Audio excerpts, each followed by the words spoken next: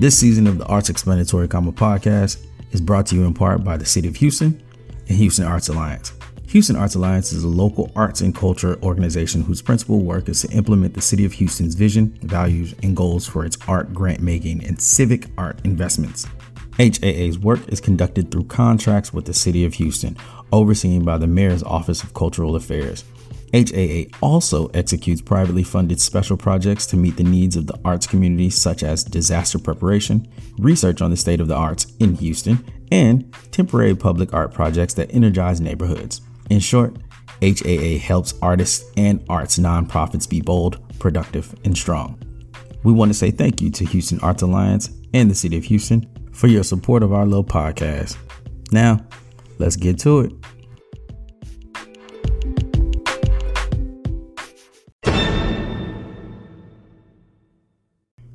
Hey, just a quick heads up. This podcast may contain some adult language and adult themes. So if you got kids around, tell them earmuffs. If you're at work, put your headphones on. Just make sure you're not about to get in trouble for listening to this.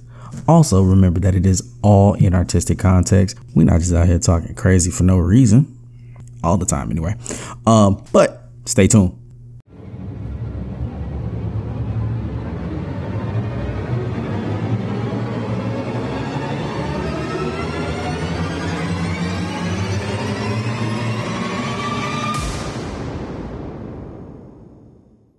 To add to that, right, the art scene as an artist in Chicago is just harder to get into. Yeah.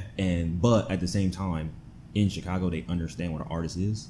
So like I've been places and they're like, "Oh, you're an artist." Like being regular me, wearing whatever I'm trying to wear, right? Yeah. It's like, "Oh, you're an artist." Like, "Oh, no problem." Here it's like I'm doing the same thing and they're like, "Why are you weird?" Yeah. Like, it sounds like Houston. It sounds like Houston.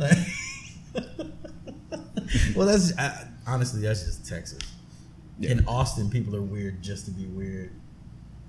Like they ain't artists, they just weird. Like, okay. Like, I mean, they may be artists, but it's like, oh yeah, so what type of art do you do? So I do fire blowing, but I try to make it look like balloon animals. Like, what the fuck is that? What do you mean? Yeah. Like, it's so. See, Raquel is laughing quietly because she's trying to deny the fact that I'm right. Like, whatever. She doesn't. Anyway, the unfamiliar voice that you hear is Vernon Akili. He is a mixed media artist and art educator based here in Houston, Texas. He's originally from small town New Jersey, Teaneck, right? Longside. Longside. Yeah, it is a small town of about 2,000 people. Maybe we got like an extra 100 this year. I don't know. But it's like historical. I mean, I guess like much of where I'm from, northeast corridor is historic. So we have like the Underground Railroad went through there. There's like a house preserve that was part of the Underground Railroad. Oh, that's nice. Like my family.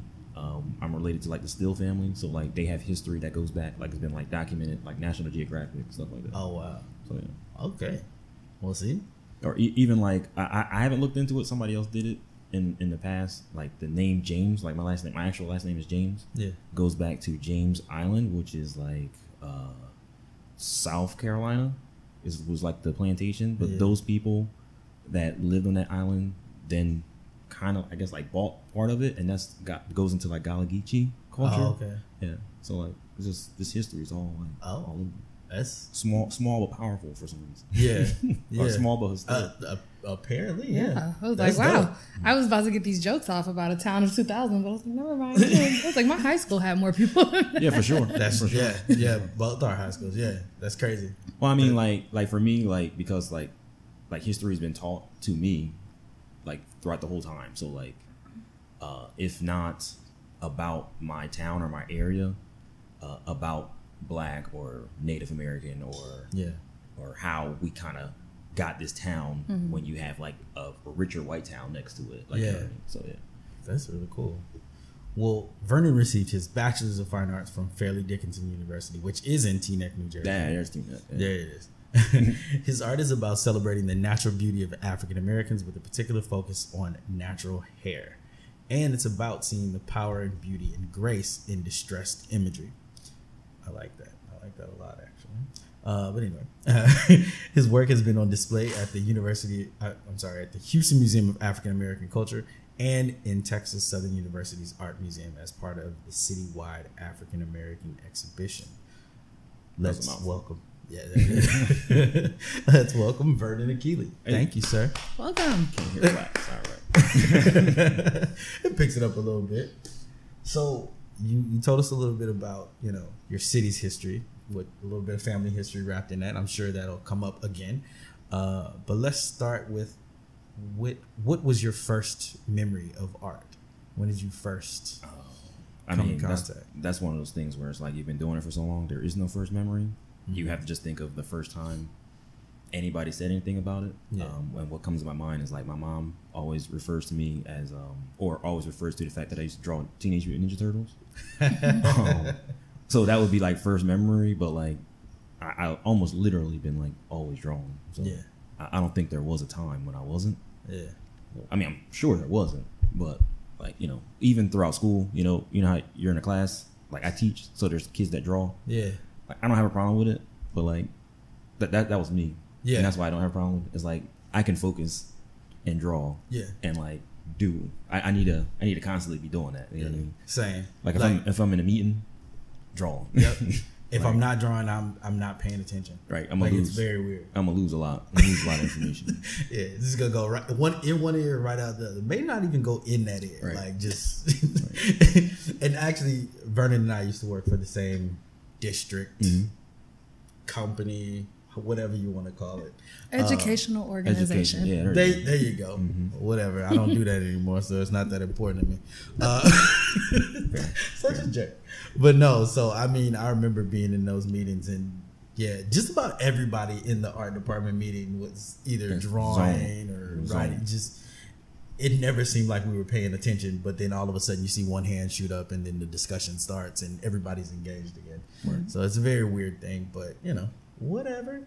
But also it's interesting to hear, you talk about the Teenage Mutant Ninja Turtles as like that thing that your mom remembers you drawing, because I think most artists have that, and it's usually some sort of cartoon character. Like I don't know too many artists that are like, well, at the age of 7 I was doing fruit bowl still life. Like it's never that. It's we were talking last time. That's at least that's what he says. Kehinde Wiley. He's like his earliest. His mom used to take him to the museum, and that's why he recreates. I mean, that's possible. I wish I could see Mark's face right now. I'm just. I mean, that's what he said. I'm just telling you what he says. I don't know. I'm not denying that that's the case. I'm just like, It's just funny. okay, That's like yeah, it's just okay. I mean, but okay, not necessarily for him, but like if you could imagine, if you go back far enough when there wasn't television, I would imagine that if you were not drawing absolutely from cartoon, because we have media, yeah, you're gonna go from like the actual things that physical, are there, yeah, right? yeah, which makes sense. I mean, but of course, in that time, there was no like the way that you became an artist. First of all, being an artist was a revered profession. I mean, it still is, isn't it? It depends Well, on where you are. okay, because of media still, so like it hurts us and it helps us, right? So Yeah. because of media, now everybody wants to be an artist, and art because it's so everywhere. Yeah, It's you can in some cases you can say it's degraded. yeah. In some cases you can say it's uplifted. Yeah, it's a very interesting thing because art is all around us, which we ignore all the time, right? When we think about that, like products, there's someone that designs the packaging for products. There's someone that has designed those logos, but we don't think about that as art. We just think about that as, just packaging, whatever. Box, Yeah, but actually the process to going in and designing shit like that is actually really cool. But yeah, people don't think about that, right? And then we do have this depiction of artists as the starving artist who, is careless and carefree and irresponsible and things like that. Raquel swears up and down we're all flaky. I do, and I stand by it. Go stand somewhere else. maybe. I feel like people are flaky. It's the free spirit part. I say it loosely. I'm like, all artists are flaky, but a lot of you, in my experience, are like, I'm gonna be late, or I don't want to do this anymore, But it's a lot of people that's just late. or yeah, that's what I said. But I mean, Don't. but if you're looking at it as just artists, right? Maybe.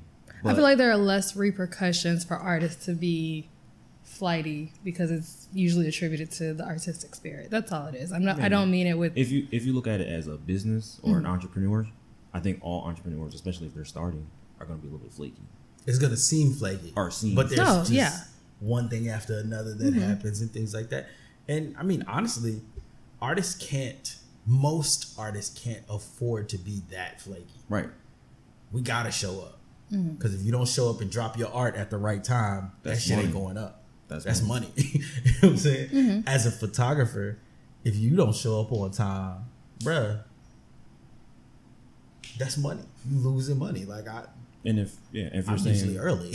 if you're saying the people that are continuously flaky, then that will separate the people that continue to progress and the people that or stay at wherever. Or some of those people, the people that have reached a certain level of success and now they're just like, fuck you. Right. Like, so but I mean, that's what everybody would do, right? If you have your own business, that's what a lot some of people do. are gonna be like, I don't feel like going. I'm late. You'll be all right. Like, or just call them and be like, hey, I'm not coming. Go on without me. Like it. I'm not saying it's right, but Yeah. That's what happened. I mean, you know, but whatever. I just want our listeners to know when I say flaky, I don't mean it as bad as they all seem to have taken it. That's fine. You can backpedal if you want. I'm backpedaling because I don't want any more smoke behind it. It's just one of those, oh, artists are flaky. And I usually say it to Mark when Mark be on that bullshit. Which is not often. Which is why I'm wondering why he brought it up. Anywho. You brought it up, not me. So Vernon, let me ask you this. When did you know that you were an artist? Or when did you just accept calling yourself an artist? An artist. I don't think that's not the difficult thing for me. I mean, I've always been like, oh, artist, right? The difficult thing is saying professional. Like, and I still don't really do that now. I'm kind of still shying away from that, and I'll say mid-level. I'm a mid-level You're artist. still professional. Have you ever been paid for artwork? For sure. You're So a professional. Yeah. right? Like, But that's what I'm saying. Like, for some reason, professional to me is greater than, I guess, what I'm doing. I think it'll probably end up being one of those things where it's like the goal to what you want is constantly moving. So you'll never be exactly what you want because by the time you get there, you evolve to something else. You know what I mean? Yeah. So I guess I should just stop and say professional. Won't happen. I mean, that makes sense. Because it's So how do you define your role? Like I'm a medium level artist. Okay. Right. And when people are like, what's that? You just... Then I explain, like, okay. I'm not, everybody doesn't know me, but some people know me. I mean, but Okay. there are always levels to professionalism, right? Like, you could be a first year resident, but you're still a doctor. Right. You know what I'm saying? So it's like you can't sell yourself short. Like, you could work in the mailroom. You have a professional job. You just not an executive. I'm not a CEO. Yeah, exactly. You're you know a what I'm saying? communication logistics specialist. Yeah, I don't want to. That's a bit too much when you do it like that. Right. But I think it's important. It's important to kind of celebrate your small victories, and I think oftentimes, especially artists, I think a lot of people in general. That's the speaker going. Oh, that's It's fine. like- I was just like, what the hell What is is going that? on? Nah, but I think a lot of times, especially as artists, we tend to kind of downplay what it is that we do or who we are. But sometimes you just gotta lean into that and be like, nah, this is what I do. You know what I'm saying? I'm a professional. Because if somebody's like, hey, can you draw me a picture of my cat for? I'll give you $50. Sure. Really? It's professional. I'm not doing this shit. I mean, I need more than $50. depends on if I'm just gonna throw it out real quick. Why not? Oh, well, yeah, that's true. Like a little 5-10 minute sketch. Yeah. Here you go. $50, please. But yeah, no, I mean, but there are levels to it, you know what I'm saying? And we have to kind of rest on that and be like, nah, I'm worth more. I am more than I've been giving myself credit for. But it's also important that we set that next goal to make sure that we're reaching for something greater than ourselves. So you've been teaching 3 years. This is your third year, right? Yeah, I came in I started in the middle of the year, so technically 3, but I'm really at like 1, 2.5. TRS gonna tell you 3. Yeah, You good. they're gonna say you good. You good. That's like weird. Sorry, guys. That's teacher speak. Like That's- my 5th graders are gonna be 8th You teach graders. elementary? Middle school. Middle school. Yeah. Oh, okay. In this particular organization, 5th grade Right. is part of middle school, which is weird because Oof. They 5th still grade is babies. still elementary in other places, or it's an intermediate school. It's Yeah. a very interesting thing. U.S. education. Am I right? So in your 3rd year, how are you juggling? How are you balancing this teaching thing? And I this don't know. Just one step at a time. Keep putting steps in front of each other. If you look back, it's a mile. You know, that's it. That's all you can do. Let's just get it. Do what's in front of you. You know, Yeah. that's it. That's all. That's the only thing I can think of. That doesn't seem like a good enough answer for you. No. So we actually interviewed Delita Martin, and we asked her about balance because she is a mother, she is a wife, she is a wildly successful fine artist, and Oh yeah, I know who you're talking about. yeah, and we're like, yo, how do you balance it all? She's like, I don't. Yeah. I don't. She's like, some things fall by the wayside. Some things, you know, if you're doing well in one area, you're probably sucking Not in in another another area, right? So, you know, that it makes sense. I mean, it falls right in line with Yeah. with that and with this, you know, when We're I heard her dispelling say the that, myth of balance. yeah, and I mean, I'm accepting that too. Like, I think you can. I'm not saying it's impossible, but just the my current setup is not possible. Like Yeah. you either going to be like not that I'm not a good teacher, but you're either going to be an excellent teacher and be really organized for that. yeah, But then you can't be anything a great else. artist, you know. Yeah, Or you're going to be a good artist and everything else is going to suck. yeah. So let's talk about your art. How would you describe it to someone engaging it for the first time?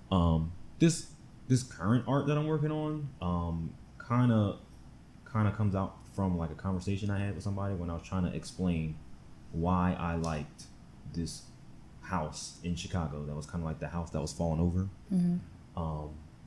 So it wasn't the fact that the house was maybe it was the fact that the house was in disarray, but it was just like it has so much possibility and there's so many things or dreams or I'll just go back to the word things that can happen in that house or that house can be.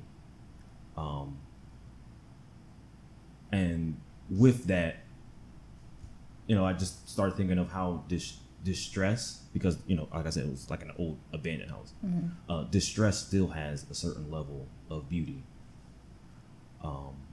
So I wanted to create something of myself, of my own thoughts. I mean, obviously, you're an artist, right? But from that distress concept, if that makes any sense. Is the distress theme consistent through all your artwork, or is it just kind of this series? Just this series. So it kind of slowly started. I don't have anything where I started. Well, I guess this big one up here, you guys can't see if you're listening to it. We'll put it up. But that's sort of like this somewhere around the start. And like I said before, I used to oil paint. So this is like the transition between oil and drawing. The problem that I had with oil painting is that I still love drawing, but there isn't, at least to me, a lot of ways to show my drawing abilities and what I like about drawing in oil painting. You know what I mean? It's sort of just, to me, it's just like smoothing out everything. Whereas drawing, you can see my like hand craftsmanship or technique. Okay. And I wanted to portray that more with drawing. But I think the question was something about distress. Yeah, I was asking like themes that are current in your or consistent in your work. Yeah, so it's really just this this section of work. And I think over here there's like 2 paintings. But this is the main thing I'm working on right now is like the distress. I'm going to most likely move more towards more so not distress, because I feel like the distress is kind of like a what is the word I'm looking for? It's like a cliche, not a cliche. Something that you just add to your art for people to look at, instead of being something that you actually created. You know, there's a word that I want to say for that, but I can't even think of it. I mean, but I think with that, it's all about intentionality, right? While some people try to add distressing as kind of an applique technique to make something look more interesting. Mm-hmm. You know, you're doing it for a specific reason. Your intention, there's more intention there. So, I mean, like I still want to keep with distress Yeah. work, but I want to just move away from gimmick. That's the word I'm looking for. Oh, okay. Like, and not that, like you're saying, like, yeah, it is purposeful, but to me, when I look at it as a whole, sometimes it's like there's this gimmick, and I see a lot of people using paper or newspaper or writing or old books in their background of their work, and it becomes this gimmick, a recurring gimmick that people use to just create. And I mean, I'm not a I've done it too, like just to create texture, just so it's more. So you have to look closer, or like, you know, if you think of it as music, like a lot of people just put like layers of different sounds in their music, so it's now it's deeper. And I mean, that's what I've done too. But I want it, if I'm going to make it deeper, You want it to be more I want it to be from me, from my hands. If it's the gimmick, is what I've created, what I've thought about, you know what I mean? Not what I've just collected and then put out, you know what I mean? Yeah. Is there like a specific type of newspaper articles you use in the background, or just So whatever like works? so like this one from the start, I was living in New Orleans, and I kind of just went out there on like a whim, and the place I was staying at was kind of like in the hood, and the dude that lived down the hall got stabbed that night.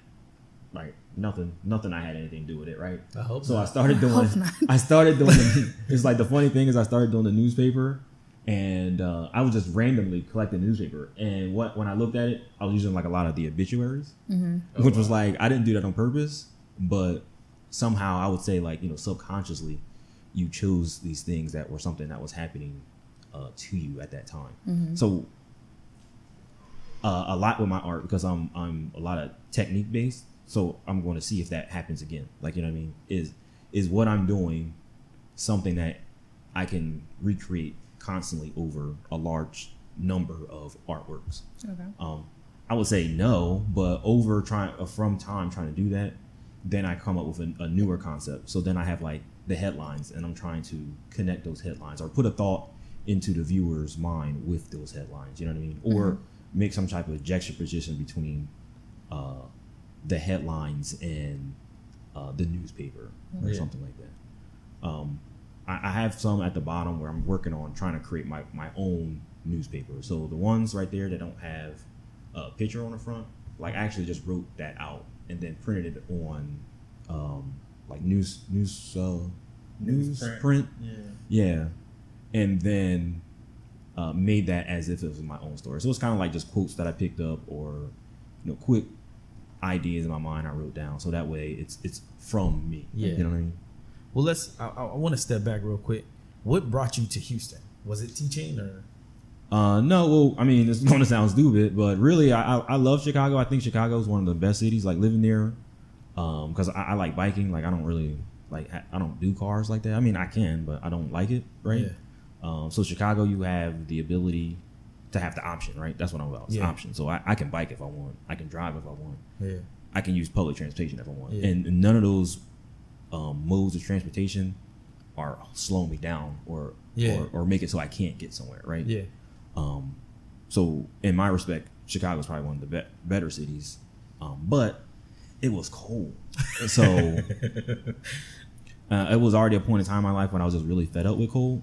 Aren't you from New Jersey? I am from New Jersey. Okay. When I lived in New Jersey, I was kind of tired of the cold, and I moved to Chicago for a job, and then the cold was worse, and I thought it would be similar, and I just couldn't do it. So I was already thinking of moving to a warmer climate. You know what I mean? And I really didn't want to come to Texas, but I thought Texas would, at least Houston, was going to meet a lot of the things that I wanted in a city, like you know, it'd be warm, it'd be pretty city-esque, right? And I thought it would be cheap, because your downtown wasn't utilized. It used to be cheap. So I figured, right, like, I can go down there, get like some type of storefront. You know, I might have to do some like researching, but find some type of storefront, and then I would have like studio, gallery, living space all in one.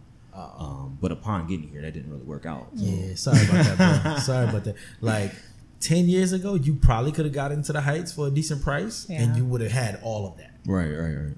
I mean, I'm sure. How long have you been in Houston? This will be like my 3rd year. Oh, okay. Yeah. You just missed the boat, bro. Yeah. And the sad thing is, like, now I still like Texas because I travel. Like, I try to do like a big trip every like around 4th of July time. I do like a big trip, and I'll go like all across Texas. And like, I wish I would have seen some of the other cities first, because like San Antonio is a little bit cheaper and is more aligned with what I want. And there's like a little bit, so it's relatively cheaper. Like, like what you would pay here. It's cheaper. Yeah. Right. It is. San Antonio's cheaper, but it's a lot like here too. But so what I like about San Antonio, which you might not like, that's my big question. It has like the Riverwalk, and the Riverwalk has that pool of people that can come in, or you can spend time there, and you can build off of that. Like, not that I think it's the best thing to always think about money when you do stuff, but at the same time, you do have to think about money. Yeah. So to have this large like money generator in the city, that is where people like congregate at. If you can build your business near or close to there, then you're going to hopefully reap the benefits of that. Yeah. And hopefully you'll be starting out at a cheaper price point than Houston. You see what I'm saying? Yeah. For those things. Okay. And my brothers live in San Antonio. I was just about to say, I am not a fan of San Antonio. Yeah, I mean, I think San Antonio's got like, I think like in Texas, like a lot of cities have Texas problems. Like, like whereas like if you're in New Jersey, every city's a little bit different, so every city has its own separate problems. Yeah. But Texas is kind of like, there's just Texas problems. So all the cities have like what do similar. You mean, like what? So like I don't think most of the cities. And this is me, right? Yeah, this is my general point of view. Don't take it wrong. No, I'm just trying to. So I'm like, too Texas to be curious. offended. I'm just curious. I mean, and I love Texas. I don't think I would want to really move anywhere else. I like that it's kind of like its own country. Like we got everything here. We got snow on the top. We got the beach at the bottom. We got snow in the middle sometimes. Yeah. And we got the desert on the other side. And but like, okay, so like here, and at least this to me, everything is very, and like I already said this, I don't like cars like that, right? Yeah. So it's very car oriented. Every city is very much so. So like, thank you, Coke. That's brothers. a Texas problem. Like, you're not going to go anywhere or any city without it being like, well, we got these cars and trucks and we got to get them through, and they're going to be rolling fast. Like, you know what I mean? It's like that's a Texas problem. Like your walking system, like how you're going to just walk throughout the city, is usually a little bit messed up. Right, so that's a Texas problem because all the cities are like that. Like, you might have a few sections here or there where, okay, I'm gonna go walk through here and it's okay, but then you're gonna have a big interchange point where you're like, oh, where did I just go? Because now I can't walk. I can't go anywhere. Right? Yeah, like literally the buildings are built up to the curb. Right, and that's it. Yeah, but so that's actually hilarious because there will be large parts where you have all of these storefronts. And they all have walk-up storefronts. Right. But there's no sidewalk and it's on a busy-ass street. Right. Yeah. And the parking is around the back, but there's no entrance at the back. Like, it's the door. Right. Okay. All right. I see. I can definitely understand that. Like your high. I mean, which is great if you're in a car, but the highway system takes more importance over like a lot of other things. So like all the cities are kind of like that. Like you got, I don't know, 7 lanes for the highway, and It's true. You can see I-10 from space. That's what they say. That shit big though. But I-10 is an exception though, because I-10 goes from literally from one ocean to the next. Yeah. Like, so I mean, you can Coast literally go LA to Atlanta. Yeah. Like, it's crazy. So I mean, that makes sense. But no, you're right. And I mean, I have to take a little stab at Dallas real quick because they think their city's better because their highways are prettier. Right. Oh, you just said their highways are prettier, right? Yeah. Like shut up. Where do you, when you go travel somewhere, do you go say like, oh, I'm going to go check out all their beautiful highways? Absolutely not. And parking lot structures. Like, I can't wait to get to Houston to check out the beautiful parking lot structures. Like, those are amazing. I do want to see the superhighway in Africa, though. Yeah. Oh, you do? Yeah. Oh, okay. That's the only one, though. So I've only seen pictures of it, and only on like the Daily Show with Trevor Noah. But Right. Apparently, there's a super Super highway highway. that's even bigger than I-10. Wow. I want to see that, and it's in Africa. Wow. Like, is it? It's Sounds gonna like- sound so ignorant, but like, do they have like wild animal crossing? No. Because we have like deer No. crossing. Don't do this, Mark. No. We have deer crossing and stuff like that. Like, I wonder what that's like. Thanks. Is it gazelle? Thanks a lot. Is it? Thanks a lot. There always has to be some little bit amount of ignorance. All right. You're welcome. Thanks. All right. No.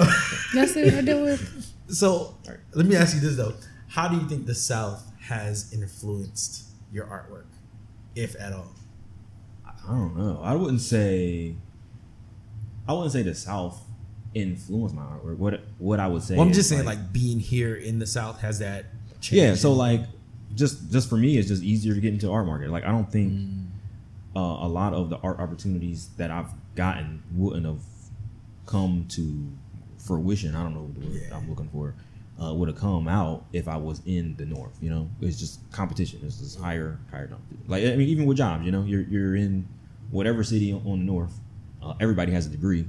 Not to say that everybody doesn't have a degree here, but if you have a degree, you can get a job. Whereas if you got a degree somewhere else, yeah, you get a job, but you're not going to get the job you want or close to the job you want. See what I'm saying? Does that make sense? If there's more competition, there's less opportunity. That sounds really bad. I think the difference. So I spent time in Chicago too. Excuse me. And you talked about like breaking into the art market there. Chicago is just, and I've had this conversation with my homies in Chicago. Chicago is a gang city, and I mean that in terms of no, not like I know. all these South Side. I ain't talking about that. It had the city itself has a gang mentality.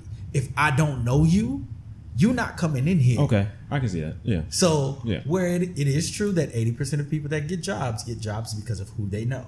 Absolutely right. Whatever. Cool.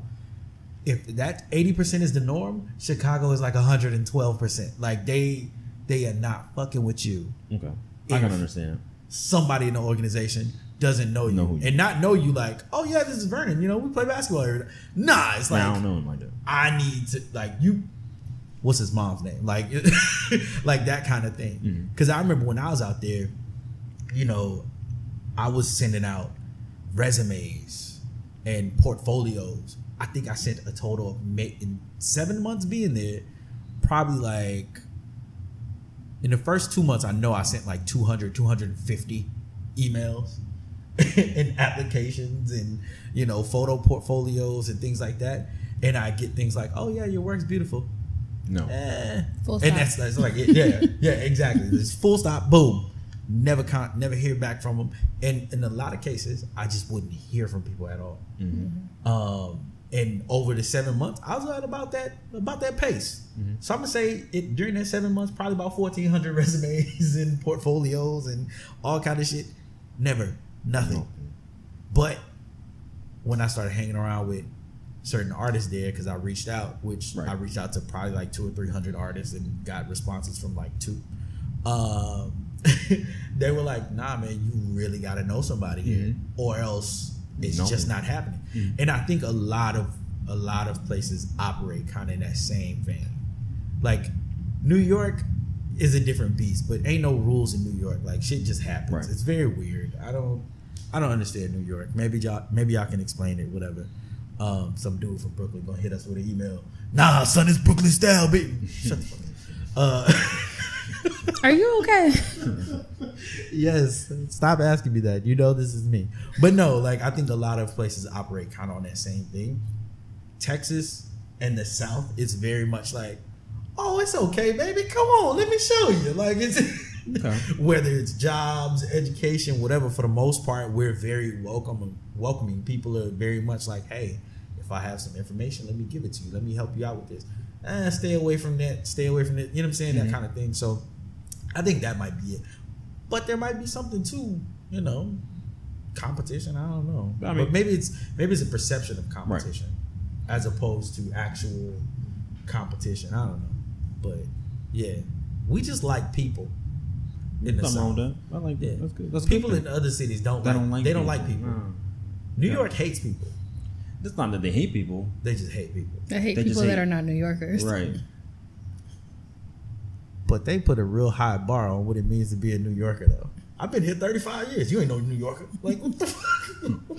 I'm 36. Like, what Depends.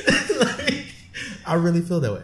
Depends. Anyway, Just depends. so I have another question about your work. Obviously, I'm supposed to have a bunch of questions about your work. Mm-hmm. So why the focus on natural hair? So for me, so Excuse me. so I look at a lot of other cultures, mainly like Mexican. So there's always this debate in, like, I guess you can call it the African community. Why aren't black people as connected as, say, like a Mexican community? And one of those things that comes up is the language, right? They have a language that connects them across, you're going to talk Spanish on East Coast, you're going to talk Spanish in Texas, you're going to talk Spanish in California, right? Yeah. Black people don't have that, right? But we're all connected some way, right? And even our skin tone is different, right? We got light, dark, in between, and all that, right? Yeah. But the one thing that can connect us, which I guess there is variations in that too, would be like the hair, right? We all kind of have this hair that everybody puts down. It's this kinky, nappy, whatever you want to call it, hair. Not that it speaks, but if we are to be somehow connected, that's one thing we can look to. Yeah. That, and also, like, I'm an anime fan, so you always have like the crazy hair in anime. So it's kind of like, I don't know, blackalizing. I'm trying to find a word there. This anime concept, right? So Yeah. I mean, that's where my focus would come from, right? Interesting. So, hold on. I'm still processing. Because I'm like, I guess for me, for when it comes to black people, like I definitely see how hair is like, it's that immediate thing, right? Like, it's, you can change the way you talk, whatever. You can even change the texture of your hair, but guess what? You still had to have a kind of conversation with somebody about what the hell products would actually work for the texture of your hair to change the texture of your damn hair. So, yeah, like that's that immediate connector. Because for me, I always think about language, but I love language, right? So I think about the way that we talk as black people, and no matter whether you grew up in the suburbs and you have this very proper way of speaking, or you grew up in the hood in Houston, or you grew up in the hood in Atlanta, like, we still have the ability to understand Right. all of those, right? Like There is such thing as a black voice. Like, we're not as how you sound, but like our language. Oh, yeah. Like, Yeah, I can yeah. tell Yeah. the words we use and how we put them Yeah. together. I'm like, oh, it's That's a black person. Yeah. Yeah. Like, there are very few people, even if I'm saying this specifically for this conversation, even if you're like, oh, well, they talk white, you can still, it's still something. It's still something like, oh, okay. All right. You're still one of me. All right. I got you. I got you. Even over the phone, like, you can hear it, So that's actually, for me, like, when you were saying that, I was like, oh, I don't know. Cause I feel like our language, Just a little bit. it connects us too, but that's because I'm a person that I love language. I love languages. I love I like the way niggas talk, man. Right. Like, just No, and I'm not gonna like, no matter where it's from, like, I love it. Like, to the point where like some people understand like big differences in accents, right? Like, I can tell when somebody's from New York. like I I say water. Yeah, Right. that's very For this? For Yeah, that's what water? that is. Okay. Water. Yeah, water. That's a New Jersey thing. I've heard Philly dudes say it kind of interesting. It's something like that, but not quite. But Philly dudes also talk like they have a mouthful of something. It's very weird. I always do you know what I'm talking about? Or maybe I'm with you. I'm with you.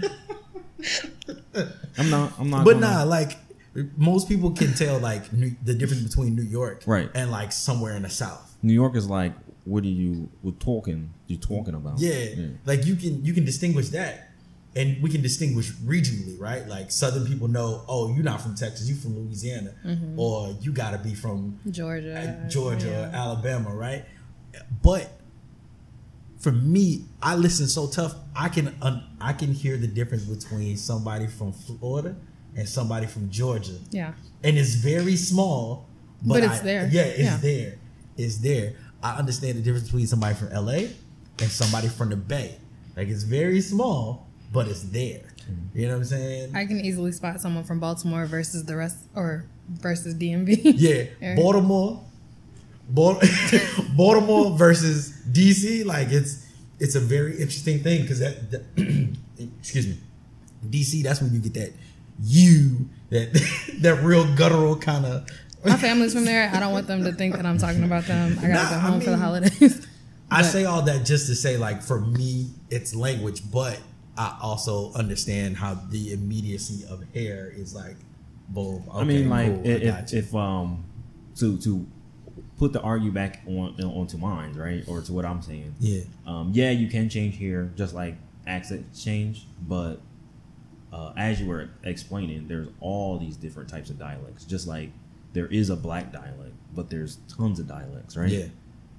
But there is, like, for at least in my argument, for the main majority, there's one of this type of hair, right? For the most part, it's the coil, right? That's extremely tight. A commonality that right. carries like throughout the different. Because right. Raquel's thinking about hair types and things like that. Well, yes, but I still lump it all into. Yeah. There's a lot of different black hair types, but there aren't that many other hair types. So I'm not. Yeah.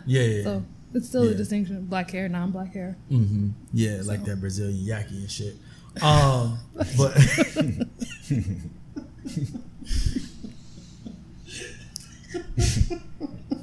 I told you I don't feel well, and this is what we doing. I'm sorry. I was about to dip into that good hair documentary and be like, yeah, that documentary wasn't even good. It wasn't. Anyway, it wasn't. Back to that Indian lady praying, getting her. You know back to the art. That's black hair too. What is a? We're gonna ignore Mark. We're gonna turn your mic off. That's what's gonna happen. What does a day of creation look like for you? Like, do you have an art philosophy, an art process? I don't have a process. For me, like I said, I'm about technique. Mm-hmm. So it's about if there's something. Let's say there's a mistake that I make, but it's, you make happy mistakes, and you're the Bob Ross, right? Yeah. It's about trying, or the ability to recreate that exact same thing, right? So if like right now I'm focused on line, but I want to move into coloring more with my line. So I have my one picture here with the it's like the all white one with the brown on it. So can I recreate that exactly the same? Like, because I did it like on kind of on a whim. Mm-hmm. Like, what happens if I paint this like with spray paint? Yeah.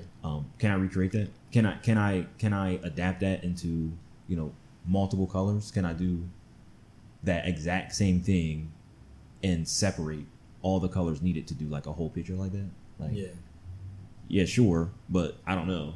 But when I have that, that's the technique. Like, I'm about building a technique all of my own. Like, you know what I mean? And then using that across all these or all these separate pictures. So, like I said, if I'm moving to color, before is the focus of line. So I'm trying to recreate this line style or design for every single one. And it's kind of developed, right? So let's see. Some of my weaker ones, like for me, would be like the blue one, right? Yeah. That's kind of like where I kind of started with exactly that style. But when I got stronger, I have like the one right here where it's like strong is beautiful. So that's like a stronger piece with the same concept of using the line. Yeah. Right. So and just to have absolute control over that. So like regardless of what I'm doing a dog, a cat, buildings, to be able to use that same technique to create those. Yeah. Right. So where do you start? Like when you're creating these, where do you start? Like I know you have several layers and well, if you're talking about like it's in sections, right? Yeah. So if you're talking the drawing portion, is usually, especially because I'm, like I said, I look at it as a workout. So if I haven't been in the gym for a while, right, I got to start where it's like, easiest to get your muscles back in at. So usually I'm going to start like on the forehead or something like that. So that way I get used to that repetition. So that way if I'm messing up, it's not a spot where you would really notice or something like that. Yeah. And then work my way around from there. if you're talking about as the whole artwork, Yeah. so I have my backgrounds ready for those three. So all I need is drawings or portraits for those to put on top. So like I said, it's sections. I mean, sometimes I'll have a whole bunch of portraits done, and then I'm just waiting for backgrounds. So you do them separately, right? So you start. So your we got drawings here, Yeah. or ideas for drawings. Yeah. So I have like floral designs that I can integrate. I have people. Sometimes I go out and take photos. Like if there's like a gathering somewhere in the city, just try to capture a couple people. One time a lady was staring at me kind of crazy, but you know. If I'm down, you know, I did some of me. I didn't really have anybody. So you start them. I guess you start the drawings independent of your backgrounds. Right. Right.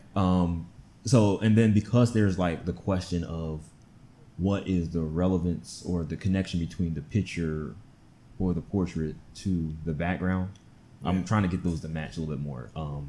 As of up to now, there is no strong or total connection.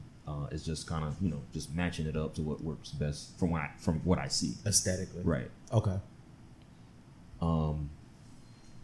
I do have, which that's not totally. It's just me trying to work on it. I do have this like efficiency kills one, and I have like my finger thinking that's like a self portrait one up there.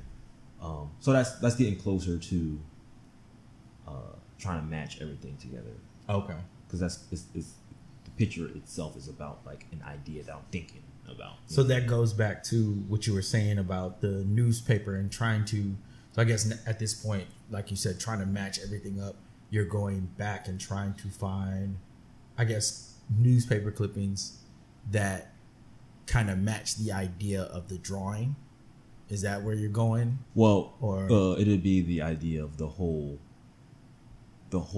composite. Yeah. Right. Yeah. So, or try to juxtapose it, or try to, if so, something that's just kind of less like off, so it's kind of like comedic. Not that I go in that realm. So something just complementary, whether right. it's a juxtaposition or whether it's something that actually matches up. Right. Okay. So go ahead. So when do you know an artwork is done? It's done? Yeah. So for me, it needs to be somewhat, and this is going to sound, I mean, because sometimes I'm just on the top layer, you know. It has to have somewhat filled with the whole background, right? So right now, like I said, it's a step process, right? So it starts out, I fill the canvas with paint, you know what I mean? So right now I'm doing black because I like the way that came through. And then I had a mistake one where I painted all the canvases gold, then I painted them black later. So now, right, I'm working on with black background paint and then gold. After that is my newspaper layer. So it's just filling it up to what looks right to me with my newspaper layer, and then I'm putting the spray paint on top of that in a certain like way or a certain amount, basically filling up the bottom half of it, and then there's the portrait. What I want to do is start working bigger, so I'm going to be trying to add more than one. So I'm trying to fill this one out here, seeing how two would go on there. That is not going to work, but I'm just trying to see how that would work. Yeah.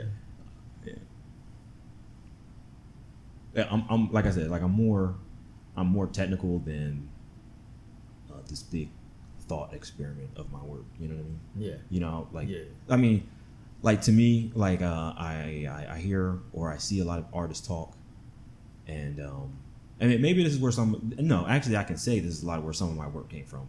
I remember hearing like Damien Hirst do a talk, and he's supposedly, at least at the time, he was one of the most lucrative artists at the time. Yeah. And he's sitting there talking about how he didn't even do the work that we're looking at. That was like very simple. It was just like dots on the canvas, circles, and he's like, "Oh, I don't think I did that. Those dots are way too good." And I'm like, artists don't do their own work. What am I wasting my time doing? It's a case for a lot of them. So wait, this is new information to me.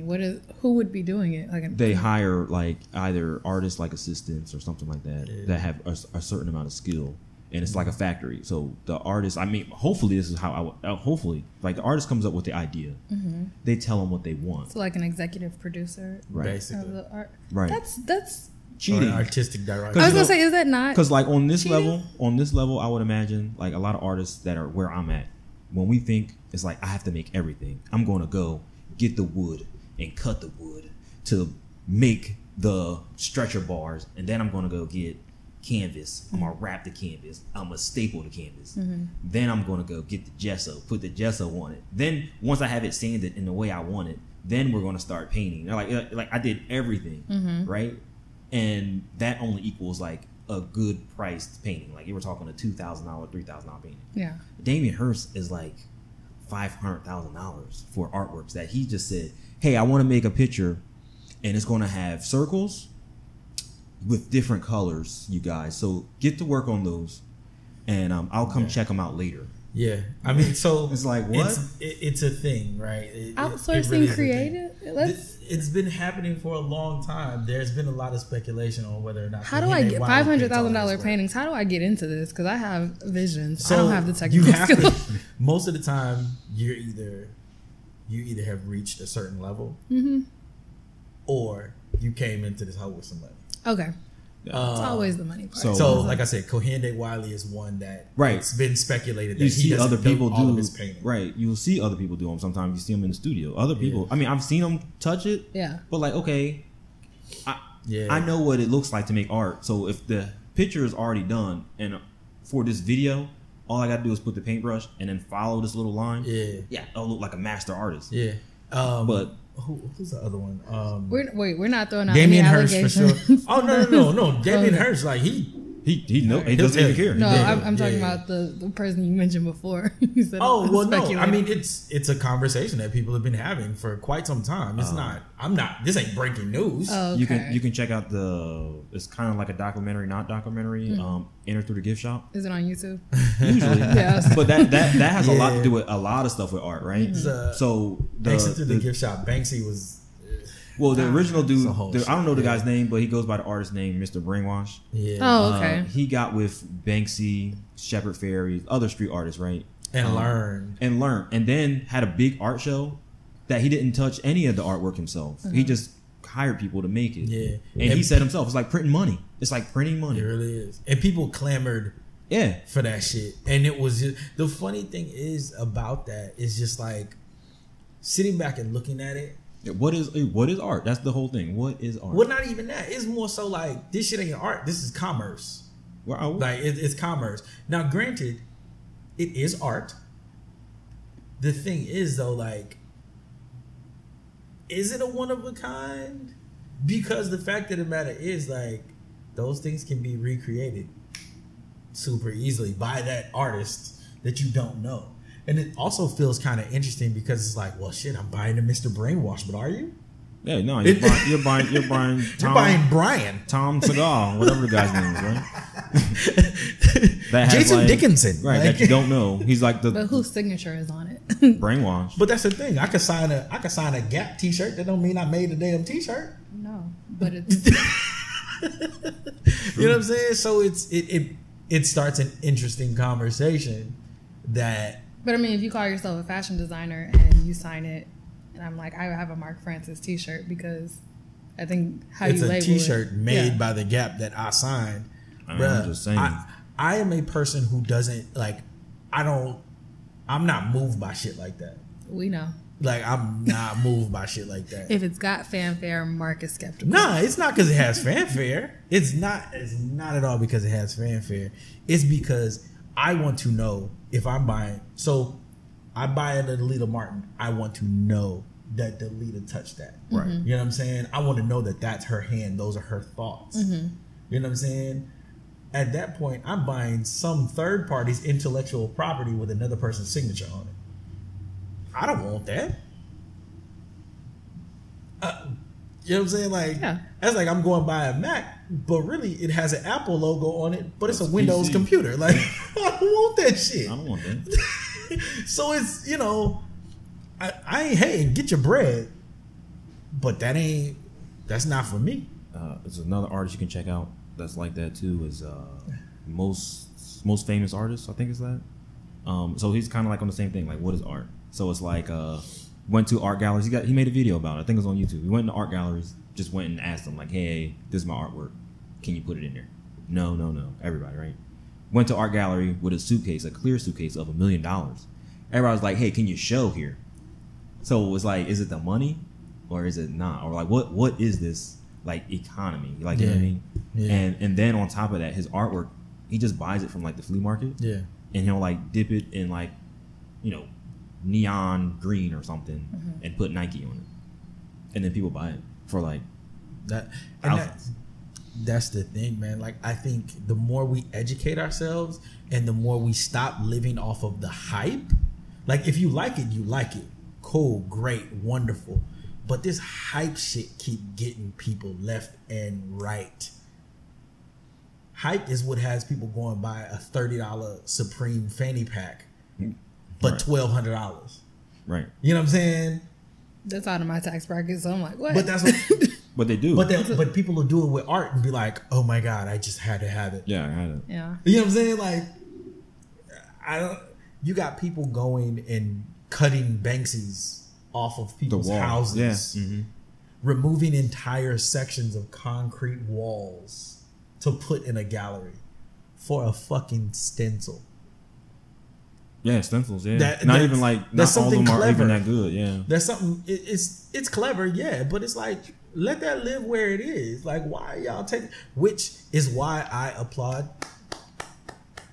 Banksy for the stunt he pulled at Sotheby's. If he did it, that shit was amazing. Yeah, if he did it, you know what I'm saying? Where the artwork self-destructed. Yeah. Okay. So that but even for shit like that, even for messages like that, Michael Ray Charles did that first. Mm-hmm. Michael Ray Charles painted these Pickaninny paintings on non-archival paper, right, and sold them shits. They sold out, but the thing is, them shits are going to they're going to deteriorate. They're going to decay. They're not going to be worth shit. But that was because that was of the point. The paper that they're on. Learning something new. That's the point of it, though. You know what I'm saying? So like this other shit. So you have that. And then you have people over here going and running because of the hype behind something. Mm-hmm. When I promise you, Mr. Brainwash, people have already forgotten about that shit.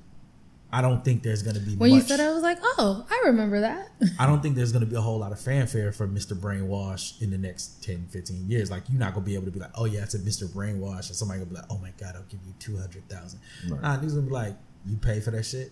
Because we're realizing, like, it's a hoax. So it's a joke. Let's take a pause here so I can ask this dumb art question. Non-archival paper. As someone who's like, I like buying artwork. Why? Tell me the. Well, this has like less acid usually, something like that. And so that'll make it. Well, it's more acidic, so it eats everything. Meaning, like it eats itself. Okay. It eats think about. So it'll eventually acid. Disappear. Like, yeah. Or think about acid on the table. Mm-hmm. It's gonna eat through that shit. Yeah. So that acid fucks with the media that you use, and it's just not gonna hold up very well. So if I am purchasing a print, I should ask what type of paper it's printed on. They should have a list. They should have the title and what it's made of. But I mean, they're not going to say, I use anything. Yeah. I mean, maybe they'll say found objects. Yeah. Which you have to be careful Or I'm saying specifically for prints. Yeah. Because Michael Ray Charles, like, in the information, he let people know it's non-archival paper. Okay. But I guess it would help to know that's what you should expect with non-archival. Yeah. Got it. Thank you for this learning moment. No problem.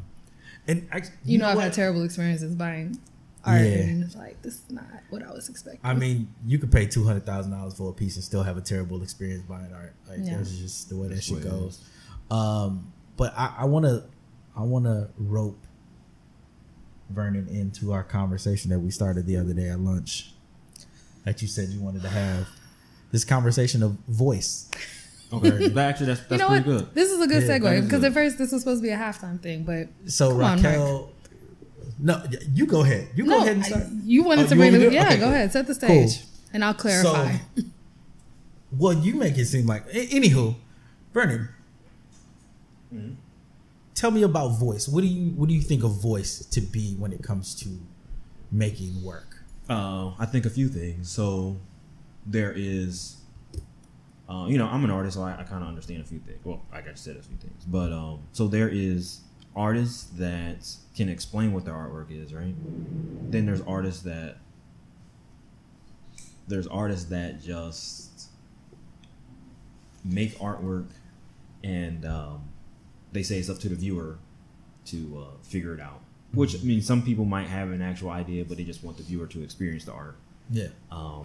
But then there's people that when you actually ask them about the artwork, they want to make it seem like there's some type of purpose behind it, but there isn't.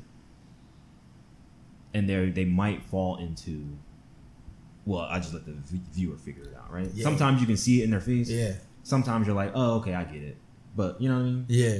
But then sometimes, I mean, and I do this sometimes. You'll make an artwork and then you look back and then you develop like the story or something like that, right?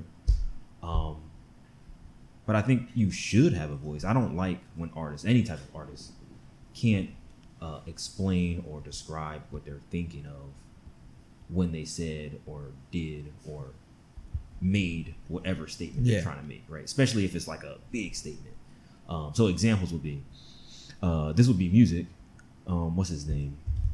Lupe Fiasco. This is when Obama first came president, and one of his songs he was like fuck Obama, and then somebody was like in an interview, like, why'd you say that? And he's just like, oh yeah. So it was like he was quoting. So he said some greasy shit in the song, but he and in the song he said, in the song after, to clarify, he was quoting a professor emeritus. I don't remember where he's from. Yeah, I mean, he was talking greasy based on some shit that he heard. I mean, which is fine, like, but like, if you're going to make a comment like that, you should be behind it, especially if it's like a big thing. Like, if I make a picture of, like, I'm just trying to think of the most outrageous stuff, like slaves having sex with Jesus and Trump in the background, I need to be able to come out. I need to be able to say, like, I saw that on Instagram. I was gonna say this was very specific. Right. And I mean, I'm just trying to come up with the most outrageous thing. Yeah, But it's I- like no, that's what made it funny. It's like, because I what was are like, I you think I've saying? seen that. right, you need to be able to say like, nah, I'm fed up with all, or be very calm. There or has whatever. to be something Right, in you that, can't just be like, well, the viewer can figure it out. Like, Yeah. Or, What? I mean, even if you do leave it up to the viewer, like, what are you saying? Like, Right. is there something that you were saying, or did you do that shit because you thought it was going to turn Right. heads? So the conversation that Raquel and I were having, that we've had a few times, and that people get mad at me for, I am not a person that the work that I enjoy usually has voice. The Right. person is saying something with the work. Mhm. So, like, when I see paintings of celebrities and shit like that are just recreations of photographs of some celebrity doing something, Right. and most of the time it's not even a thing, they're just sitting there looking, just look, right? smiling. They're just got smiling. Like, I'm not going to deny whether or not that artist has talent 'Cause they do. for Sometimes, the yeah. actual technical work, right? But what does that mean? Yeah, what are you saying? I mean, they're trying to Like, make what- money. what They are gotta you make saying? money. It's And that's fine. I gotta make money too. Hey, I thought about it. I thought about running a series of just, hey man, Black Panther's coming out. We gotta get these. You know what I'm saying? we Like- get these Black Panther pictures out there, man. Yeah. They gonna sell. They gonna sell. Now, see, what would make more sense to me is if you did things like Asada Shakur, Huey P. Newton, and people like that dressed as the Black Panther. Cool. Now we're on to something. But at the same- now there's some voice there. But- You're saying something. Now I'm still gonna ask you, what are you saying with this? Mm-hmm. But here's an idea for you, right? So I'm not that I'm for people drawing famous people, but this is the concept that I thought of on the spot. I was talking to somebody else. So somebody can back have in the that day, idea, by the way.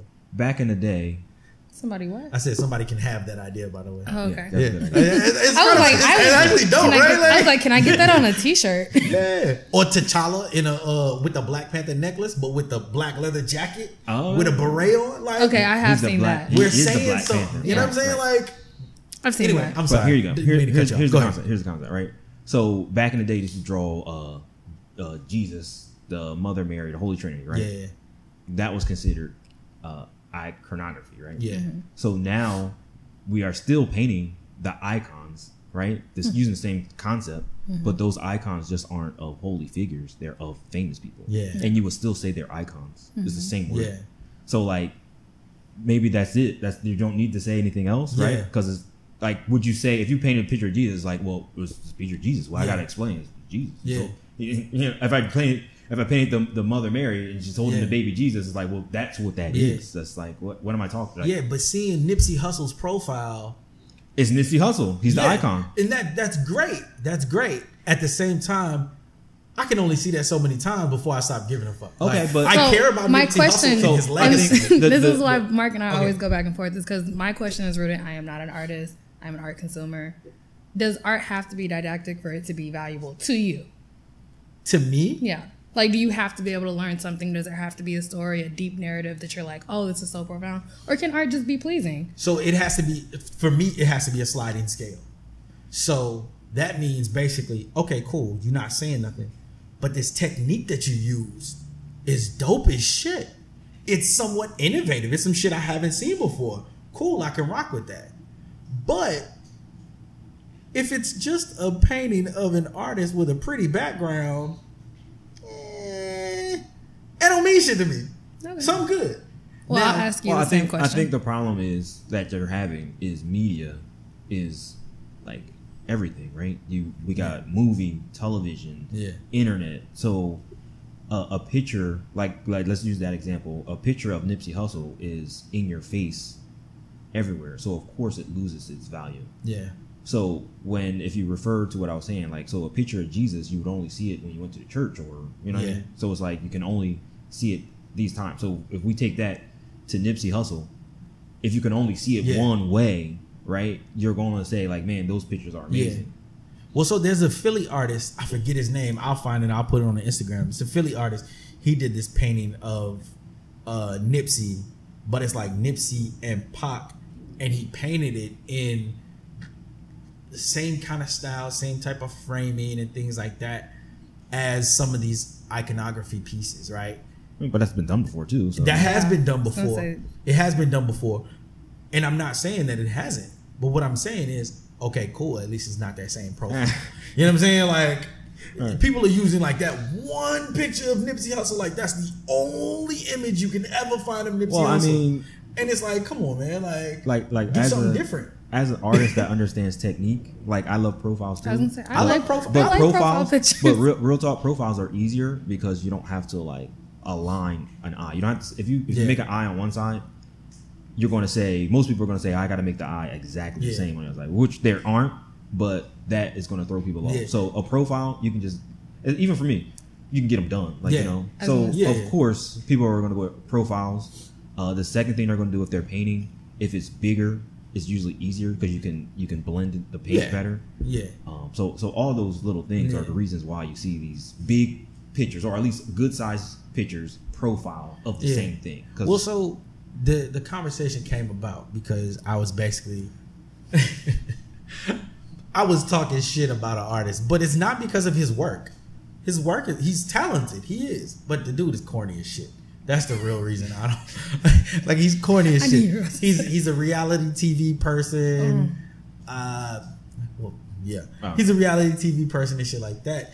And Raquel thought that my big issue was that he's a reality TV person. Nah, like the nigga's corny, so that's part of it. Yes, I don't like corny people. I think most people don't like corny people.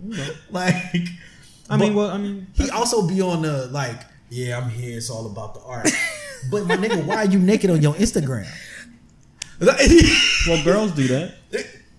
Oh, But I have the same Please feeling don't get him too. started on it. That's I have actually the how same this feeling artist about came that too. about But I because mean- Mark was being Because critical my about thing is female like, artists, okay, and I brought this back up. is. But you're- let's not get into the. Let's Well, talk about that. Okay. Well, my point is like I said, I don't want him or people like him on the show.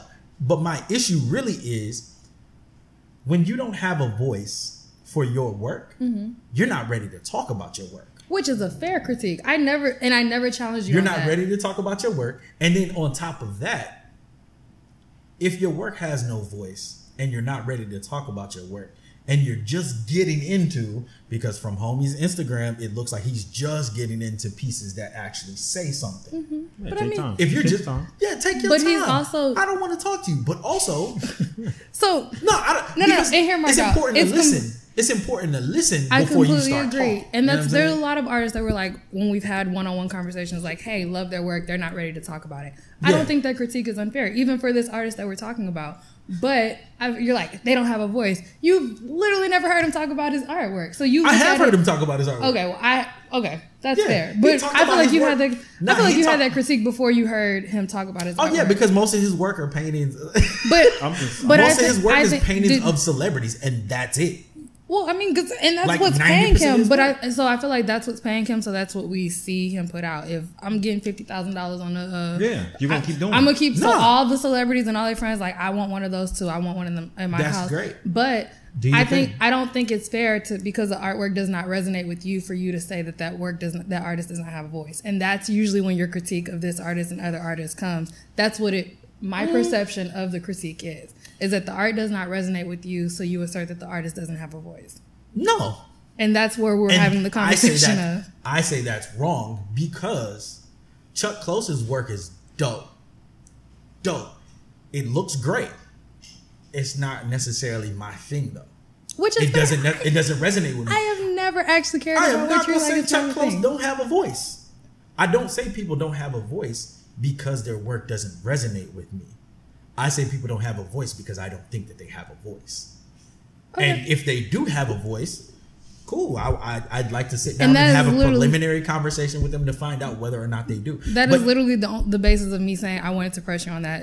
Is distinguishing between the voice and you making the assertion the art doesn't resonate. well, so then we had a misunderstanding. But I will say, which is like the theme of all of our misunderstandings. But I will say, like, and I think you can speak to this, Vernon. Like, voice is a hard thing to teach Yeah, because I mean, can't get in your head.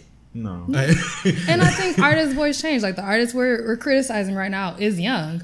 So Yeah. if he's making all this money and getting all this fanfare, necessarily, maybe it's peaking him too early, and that might be the issue. But like you said, he's just now getting into the evolving Yeah. past Well, that celebrity depends portraits. on what, But depends yeah. on what you think of a peak as being. Well, everyone defines their Well, like I mean, success. so, like- you sell a $50,000 piece of work, you might be like, "Well, nigga, I've made it." That- Nah, my work ain't peaking. Well, you wouldn't know that. yeah, If you would- as the person in you the wouldn't know moment. But it's about how you value your work. Yeah, Like, just so because which is the why work we ask but just our be- guests, like, what does success Yeah. look like for you? Some But just people because it's the selling work blue is chip selling, art. But That's- if your but work no. started selling today for $50,000, would you be like, Yeah, I'm like, at yo, my I'm, pinnacle? I'm doing good. But I'm could it doing- also I'm- change how you create? Yeah. because you're no longer creating from like remember survival. that the money is gonna push you in certain directions. That's kind of like Yeah, why this absolutely. and these are some of the reasons where the idea of a starving artist comes from, right? Yeah. It's if you're affected by everybody is, but when Yeah. you get affected by the money, it's going to change you and push you in certain directions that aren't Yeah. pushing you to make better artwork, Yeah, right? that's You can true. get stuck. So, like, typically they say, and it's not very good to be an artist and get really famous early, because then you aren't going to ever develop anything else except for what that Yeah. is, right? Yeah. It's good to be an artist and have worked for a few years just trying to find your niche or find your market, Yeah, or all these other for things, sure. right? But I mean, there was something I was thinking of when I was saying this, but I mean, it happens, you know. Yeah, for sure. There is a guy that does photography, like street photography, that says like, you know, you never take the money, because then whoever is paying you, they own you, right? So if you want that freedom, you don't take the money. Yeah, right. You're that's- gonna say, yeah, right. Oh, I need to get paid though, right? So if somebody's offering you, you know, let's say $100,000 to make famous people, right? Yeah. I'm gonna contract you to do 6 of my favorite famous Yeah. people. You can put them on Instagram or whatever, but I want the pieces, and I'll pay you this $100,000 when it's done, right? So you're gonna make those. That's fine. For but- sure. Yeah, I will. But the question, like, my thing is, do I have creative license? If I have creative license, then I'm going to do them in a style, with a technique. Nah, That- you're gonna make it exactly the way you made the Nah, I'm album. not doing that shit. That's For- what I I'm mean, saying. I right? think So, it's so like I am in agreement. Like sometimes you can't take the money, Yeah. but give me a percentage of how many people wouldn't take that deal. Yeah. and That's also true. again, Yeah, sure. non-artist here, but my perspective is because I do it in my corporate job, I'll do this project to have the freedom to do and create the way I want to. So that $100,000 commission means Yeah. I can sit in my studio for the next 6 months and create or Well, so figure out what the fuck I want to I create. think about these things. I think about these things often, right? And I actually, because I'm like, for some reason, I have this thought that somebody's going to start asking me to write things. So I've started writing little LinkedIn articles because it's fun. And I just wrote one the other day about like, Are we not connected on LinkedIn? I don't think so. Wow. About people wanting to about like with photography, right? People love asking the question like, "Oh, what did you shoot that with?" Why the fuck does that matter? Because they want to be able to shoot exactly the same as you. But you're not going to be able to. That's the Right. thing. I mean, you're not hiring a camera. You know what I'm saying? So when you ask me to create something for you, you're not hiring materials. You're hiring an artist. You're hiring my skill. You're hiring my Yeah. vision. You know what I'm saying? I think- So for me, it's like, nah, we gotta talk about this. You know what I'm saying? For photography, because it's Well, it's photography using a and mechanical, because fine it's using art. a mechanical device. But You're gonna there's- have to say what percentage of people. The same thing for graphic design. Since it's on a computer and there's programs, people are going to say, "Oh, that looks real nice. What program are you using?" Photoshop. I'm gonna fire you. Yeah. I'm just going to go use Photoshop until they figure out there's like I don't think that's everyone's isn't- intent when they ask though. Oh no, I'm not Some saying people- everyone. Not everybody. I'm not saying I everyone. don't even think it's most people. But- I think it's interesting. Like if we look at it as art form, because it's what you create with. I would ask like, Well, what material did Yeah. you use? Is this Yeah, oil? I think- but And all But the that. way that I answer that, I answer it the same way all the time. I want to know why you're asking. Okay. Because I had I was doing a gig over the summer, and one of the girls, she was like, "Yo, like your pictures are amazing. Like, what kind of camera are you using?" And I'm like, "Why are you asking that?" She was like, "Because like, I figure, my work's not where I want it to be, and I'd like it to look something like yours. So I need to know what camera you're using." And I had to explain to her. I sent it to my website, and I explained to her everything on this website you see was shot with an amateur level EOS T2i and a $125 lens, not the equipment that I have now. I was published with that shit, with that equipment. That doesn't matter. That equipment doesn't matter. What So there's matters still is value the in that skill. conversation. Yeah. Because but I explain that to people all the time. Like, work with what you got. Because the thing is, yeah, I could tell you go buy Prismacolors. I could tell you go do this, go do that, go do this, go do that. But guess what? You got $1,000 worth of material to create one picture. Your shit still ain't gonna look like mine. Right. Even if we are at the same level, right? Like me and Vernon can create images of the same person, right? Using our respective styles. It's not gonna look the same. Using the same exact materials, same exact ground, it's not going to look the same. And I think that is very important to understand. Because when someone if somebody comes to Vernon and they're like, "Yo, I need this piece, but I want it to be photorealistic," and like that's it, like nothing. First of all, a lot of times for people who have been working in their own style for so long, it's hard to just do straightforward photorealism, and there's still going to be some sign of your hand in that work, right? So it doesn't, and this is for the people that want to commission artists. It doesn't make sense to come to an artist and ask them to do something in some style that you have in your head, unless it's a graphic designer. Because, and even then, even then, their hand is going to be in that work. You're not hiring materials. You're hiring an artist. That artist is going to make the way that they make. I agree. So No, I need agree. people to understand that. But I Now, think anything tied to a machine, people are going to think they can. yeah, people. Oh, absolutely. People, bro. There are so many people that have gone, and they come and ask me like, "Yo, what kind of camera should I get? I got $20,000." My nigga, pump Save. your brakes, bro. Spend like $700. You've never done this ever. You've never done this. Cool. If you want a really nice camera, first of all, go on Craigslist. Right. Get you a nice camera off Craigslist because it's going to be a fraction of the price that you would pay brand new. I brought my camera secondhand. And learn that way. You know what I'm saying? Start learning that way. don't automatically try to jump into the deep end. Like, yes, this is a machine, but the functionality, learning the actual controls of the camera is only part of the battle. You know what I'm saying? Tell me about it. But I mean, So- that's why like there is, you know, you go on YouTube and you can get people's Yeah. like, profile of how they take their pictures, and people are going to be like, oh, I'm going to take a picture just like that one. Yeah. Right. So same thing. But the thing is, like, you can work up to that, but even along that way, you're gonna do something.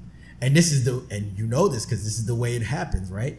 You're like, yo, I want to draw this just like so and so, and then you start doing it, and you get there, and you're like, oh, that's cool, but what if I do this? And Right. it's like, oh shit, Your mind's oh, gonna shit. change, right? Yeah. So it's, you know, that's something I always find interesting. And Delita said something to that respect the other day too, how she's taught so many artists, but they not running around it. Their work doesn't look like hers. She will give you the tips. She will show you how to do what she does. She but it ain't emphasized- gonna come out the same. It's the principle, not the technique. Yeah. That's Well, what it yeah. is. So that's like I don't do, and for me as an artist now, but at this level, I don't make this exactly the same. I try to figure out what's the underlying. Yeah. So like I have the book right here. It's Paul Rubens. He uses a lot of rule of thirds. Yeah. So it's like, how can I separate different things within the art Yeah. to make it visually appealing? Yeah, and then like those- this artwork. Those thirds within thirds Right. and things like that. Yeah. Let me ask you this, Vernon. How do you think people can go about developing their voice? How would you suggest that? Or do you have any thoughts on that? So again, I'm a repetition person.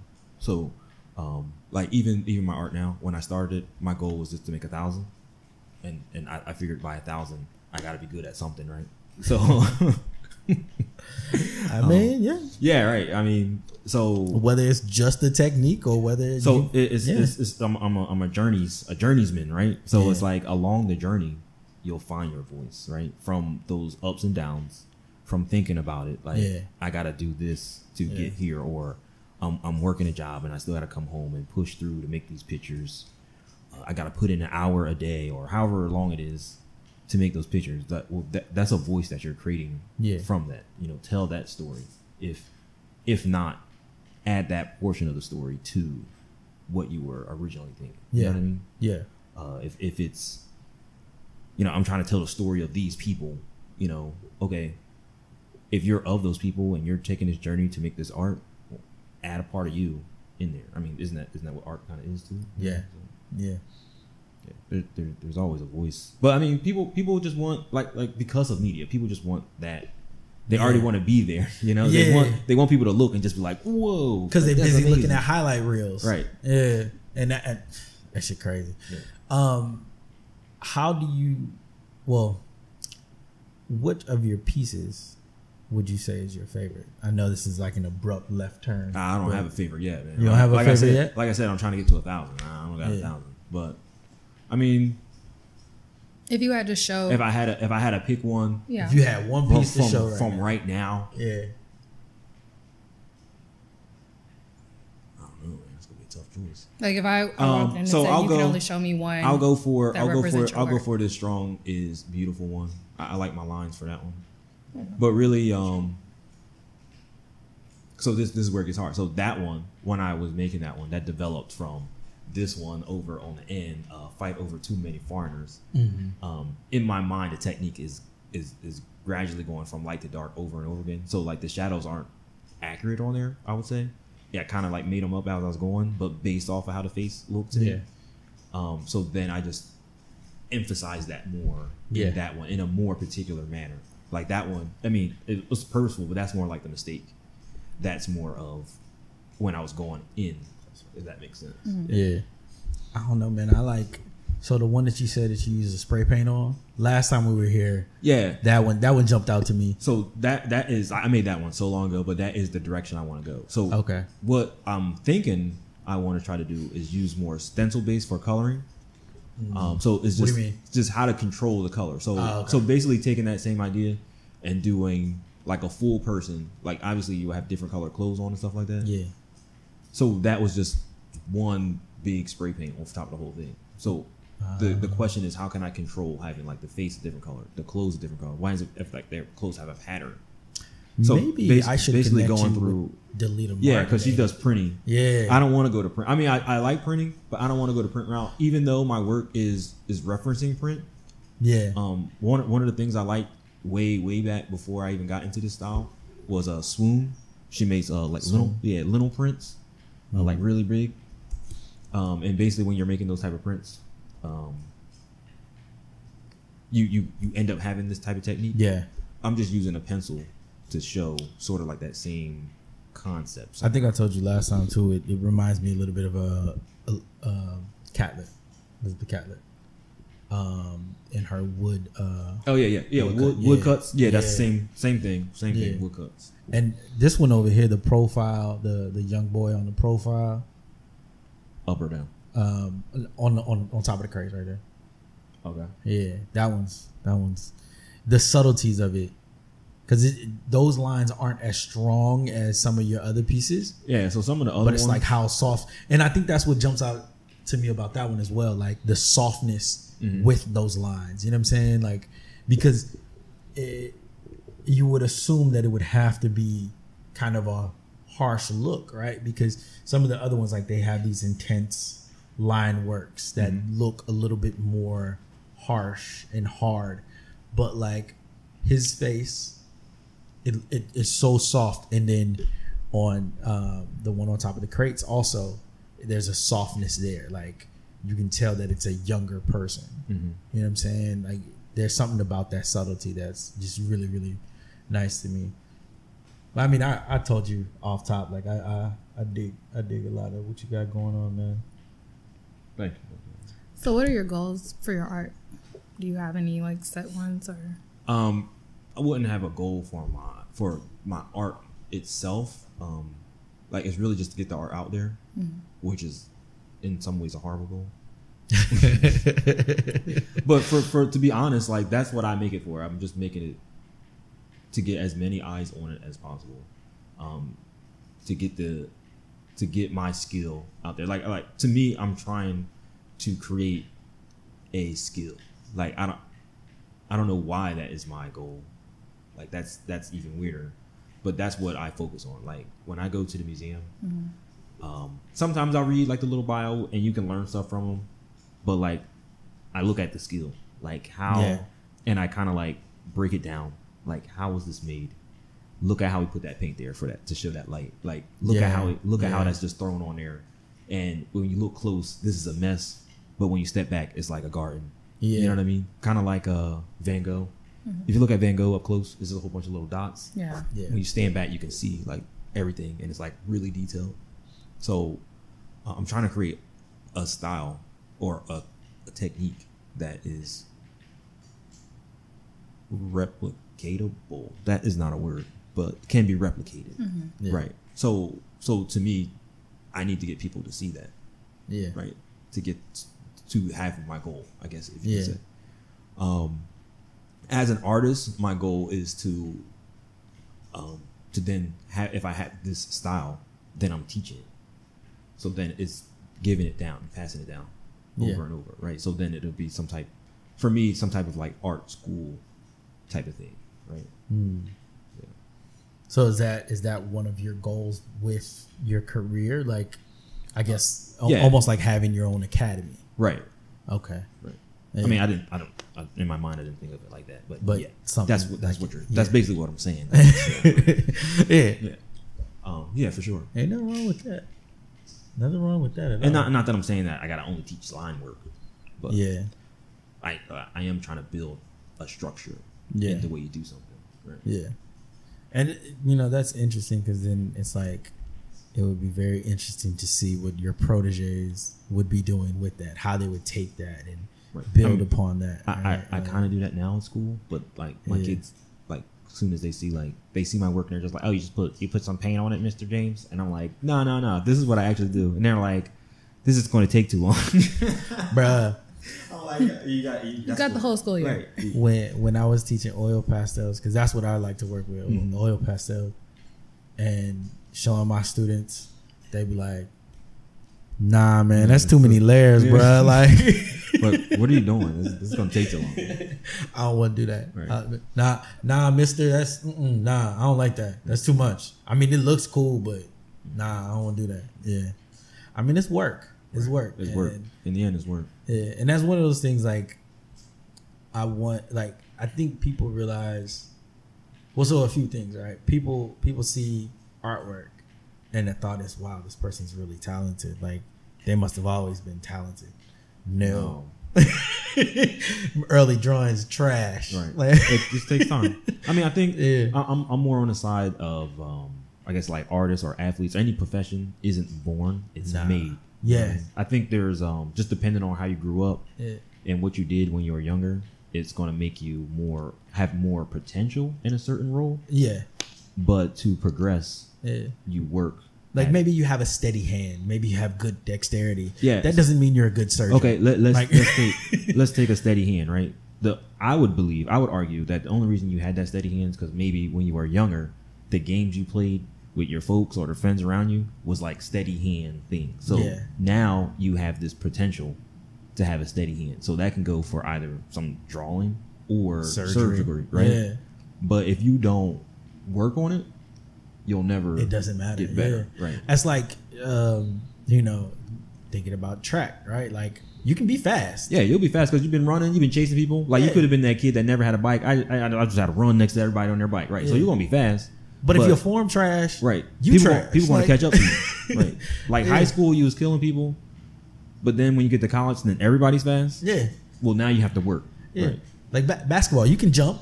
Right, or you're tall. There's a lot of other shit that goes with being tall and being able to Right. jump. Yeah, you're tall. In a lot of people look how big he is. He can block all the shots. All right, so then he gets to college and people can like run around you, and you're like, oh, Yeah. being tall isn't everything. Yeah, right? nah. So, yeah, I mean, in that, like you said, in that same respect, it applies to art as well. So it's a thing that we work at as artists. We learn different things. We learn different techniques. Because I know, shit. Even actually, let me ask you this, because I know for me, when I first started teaching, my skill actually went from here to here because I had to be the expert in the Right. room. So, I mean, it's not necessarily my skill is growing because I have to constantly do stuff to make the Yeah. project so the kids see it. But what it is, what I did more is learning why I do certain things. So, like, if I make a picture or an artwork or a composition, and I just look at it and I say, Yeah. oh, well, that's right. So then when I go and do the research on it when I'm trying to teach, I'm like, oh, this is why this looks better than this. Yeah. It's like, well, these are just on the simple end, these are complementary colors. That's why that is more appealing. This is the golden ratio. That's Yeah. why, because when I see it, I'm just seeing it. Yeah. But now I can say, this is what I'm actually, these are the foundations of it. You know what I Yeah. mean? So that's what teaching helps for me. Boy said golden ratio. You know, I still don't understand the golden ratio. I don't totally between understand it. drawing and photography. I still don't get that shit. Well, the easiest way is just if you're breaking your picture down into like so you can do like the grid on your then you have the little LCD screen. Yeah. So just line things up with the grid and not necessarily in the center. That's Yeah, yeah. that's the first easiest way. The other way is like you have two things on one side, you skip the middle, and then one thing on the Yeah. other side. Usually the one thing is maybe like a little bit bigger or higher. The two things are a little bit lower or smaller. Yeah. See, the explanations of the golden ratio make it really ridiculous. Right. Oh, But, because there's a like- lot of ways you can. But every time, like, I've actually started to read it, I'd be like, this is shit that I do. You do. But it. in my mind, it's like, is it more complicated than that? It 'Cause- is. But you just when you see it, you're just because I would imagine as an artist, right? And this might not be the same for everybody. As an artist, you're used to seeing what you like. So what you like usually falls in line with what the math actually is. Kind of like teaching. You teach all these things, but when you have to explain what you teach, you're like, well, Yeah. you know what? Kind of like everything. I don't know. I teach a lot, like, you know. So Yeah. it's like somebody else comes and helps you and say, well, you know, what about these skills? Do you teach these skills? And then you have to document it, and then you break it down from there and break it down again. And you're like, oh, you know. Yeah. And then somebody else that's like, yo, you know, you don't have to teach here because you're Yeah. teaching a lot of stuff. You can do a lot more with this. Yeah. Yeah, for but sure. But like you as an artist, I go in and say, well, we're going to put blue on the paper, and then we're going to put red on the paper. In the middle, it'll be purple. Like that's all. Like that's all you're saying as a teacher, right? Yeah. But you just taught somebody color theory, how to mix, how to blend. Like you might have got a little bit of math in there. Yeah. Like, you know what I mean? Which is why the homies that don't make art a lot of times get confused, because so many people spend time speaking in those vocabulary words that we learned in art school that are so unnecessary. What? I mean, like, I was thinking about that the other day because I was listening to one of our episodes with Don Okoro from last year, where I used the word chiaroscuro, which is cool, right? It's a cool ass word. Like, it's contrast. Like, it's high contrast. well, that's like But if you want to be fancy and want to use an Italian word, cool, go for it. I also cringed a little bit because for some reason I said it was a French word. It's not. It's Italian and shit. Oh. But nah. I mean, things like that, and it's just like, dog. Well, that's like Okay. the kids like saying ombre. I'm like, you're just faded. It's gradient. Is it gradient? Yeah. Gradient? Faded. No, ombre. Even gradient, I still be like, I mean, it's just blended colors, like one into the other. People want to feel special. So. Yeah, people want to be fancy, and that's cool. I just, after dealing with that so long, so even before I really started focusing on making work and being in the art world and things like that, I was over that shit. I was over all that fancy hoity-toity academia speak. Like, that shit's cool. And I mean, I can't help the way that I was raised. My mom raised me to speak a certain way. So at times I still do. But I like really breaking it down to that hood shit sometimes because it's just easier to. Well, and it's also more approachable. You want people to. I was gonna say, I think it makes it more accessible for some. Like, I can talk to you about art because, but it also gives you access to. You can walk into a fine art institute and not feel out the loop. Because it's my problem with the white box is like, okay, I understand and I see it and I'm like, oh, but if you would have said chiaroscuro, whatever. It's like, oh, I'm like, what the fuck is that? Oh, the shading, okay. And so now suddenly, instantly, Dawn's work became more accessible for me to understand because if we were talking about her technique. Yeah, and I mean, I did that in the classroom too. Like, because I never wanted, because of the schools that we teach at, or you still teach at, I don't. Mark loves telling us. Yo, I love. Can't you tell he's gotten more insufferable on the show? I still love now teaching. That he has more freedom. I still love teaching, bro, but I do not envy lesson plans. No. Fucking district meetings. No. Parent meetings, parent phone calls. No. Hey man, listen, if your kid acted up in my class, you probably never heard from me because I probably talked crazy to him. Right. I probably told him, hey man, I probably shouldn't say this, but I remember they can't fire you now. Yeah, I know. I literally told a student, shut up and sit the fuck down one time. He was trying to fight somebody, but that was just like, that was the way that shit came out. Like, it wasn't like, hey, you behave yourself. It's like, man, sit the fuck down and shut up. Sometimes, Sometimes. Yeah, but I quit, so it's fine. But no. So let me ask you this. We've been here for quite some time and we know you got to work today. You got to get some work done. I know it don't feel like we've been talking for 2 hours, or almost 2 hours. But so my question for you is our question we love to ask, that a lot of times people may not have thought about yet. When you are old and gray and retiring and you only do shit every once in a while, because maybe I'll do more than maybe not because you're hanging out, but no. What do you want the art books to say about you? What do you want art through the ages to say about you? If they start including black people. I was gonna say, I don't think I kind of thought about that, and he's kind of a cliche artist too. Well, for people, what is this, Alphonse Mucha or Alphonse Mook? It's got an A at the end. I don't know if you say it. I'm not. You're not familiar with him. All right. Anyway, he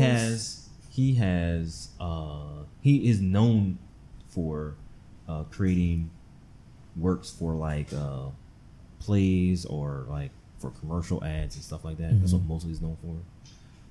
But he did a series of artwork because I guess gypsy is actually the wrong word, but he's from like whatever the actual name for those people are. I think don't quote me on that.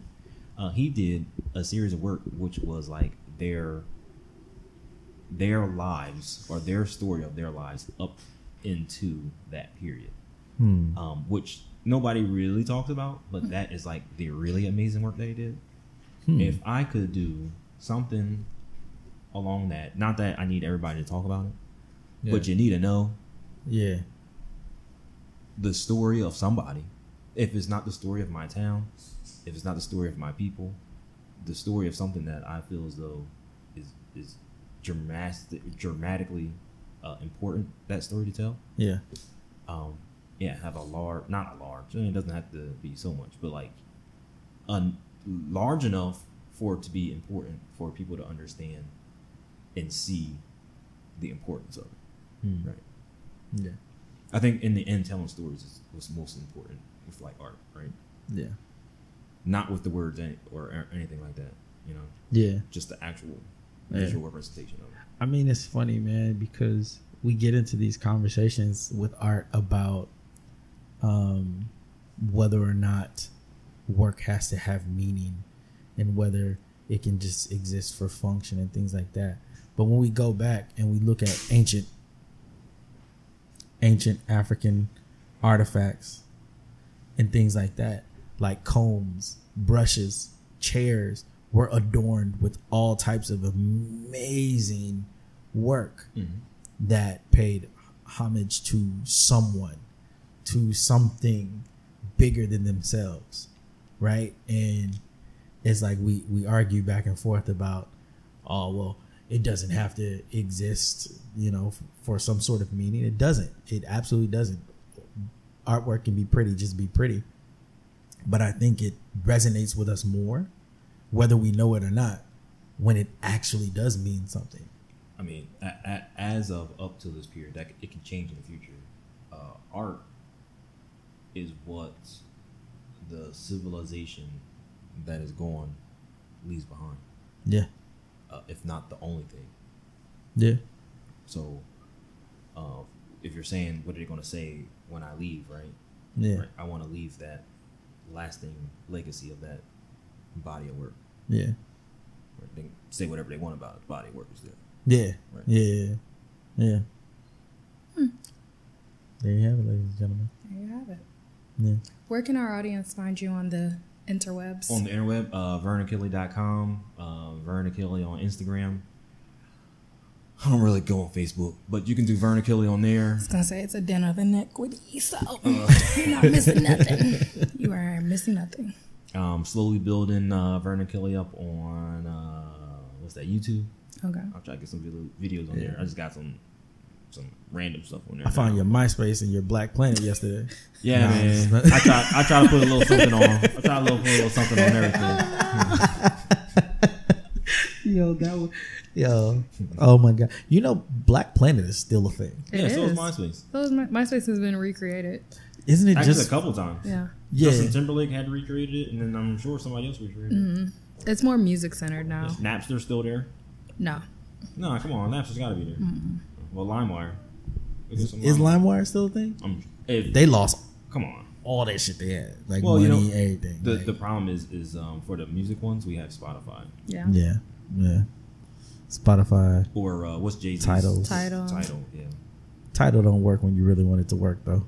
They got all the Beyonce and Jay-Z. Yeah, that's they do. That's but what they're counting on. Whenever either one of them drop something new, you can't listen to that shit because they servers crash. Oh, I've never had that issue. So. Oh yes, when 444 came out, I couldn't listen to that shit for 2 weeks. Wow. That might have been your phone because no, I didn't have any issue. Nope, but it was Tidal.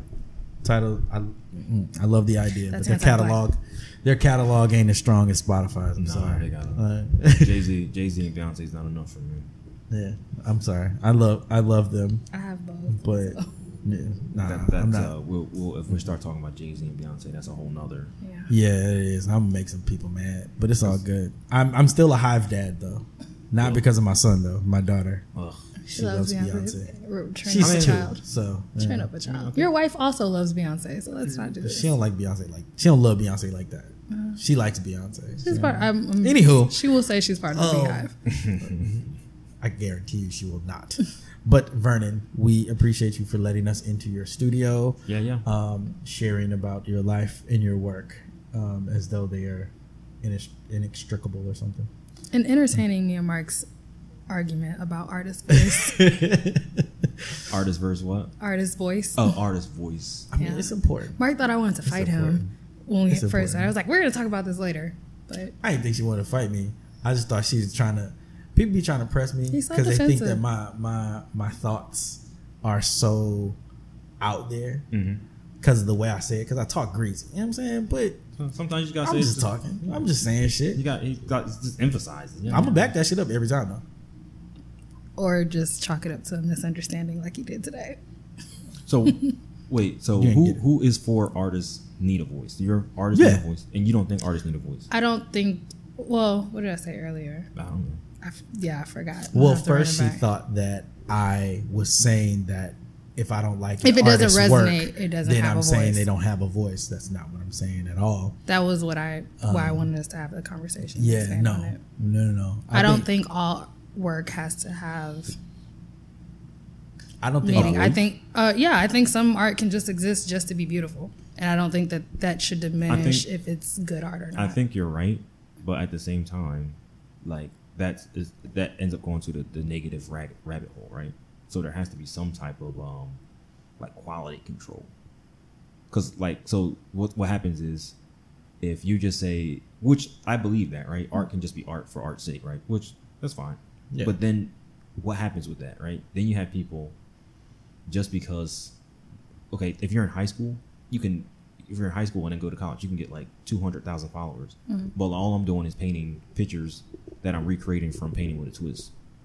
So now those are famous pictures. Not that it's about being famous, but now those are the important art. that becomes what the bar is for what art is. Right. At that point, when that starts to become the crescendo of what art can be. Not that but ever isn't would that really more of a happen. critique of Yeah, it society is. and its It sure- people, it and not certainly is. necessarily the Consumerism. art? It certainly yeah. is. So But I think it's both though. yeah, which that's what I said. I think it's I don't both. think that's why I didn't speak in extreme. I don't think Yeah. all art has to have a voice. I also don't think there's some work that I'm like, this is profound and it's thought provoking. It's kind of ugly, like visually unappealing. Yeah. Let me not say ugly, visually unappealing. You can say ugly. But the message is like, oh, okay, I get it, and I still think it's art. Like I don't discredit it as not good art because I don't think it's visually appealing. But in the inverse, there's some stuff that I'm like, this is just nice to look at. It doesn't have to provoke thoughts Yeah. because all of these different types of art don't have to exist. Yeah. But that's To why I diminish said- another type. But that's why I said for me, they have to exist on a sliding scale. Mm-hmm. So if it's art for art's sake, I want to know what is special about this work, Mm-hmm. right?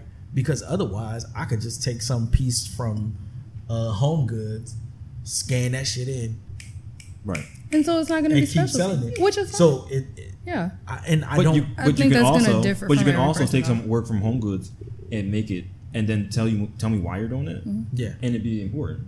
yeah, Yeah. yeah.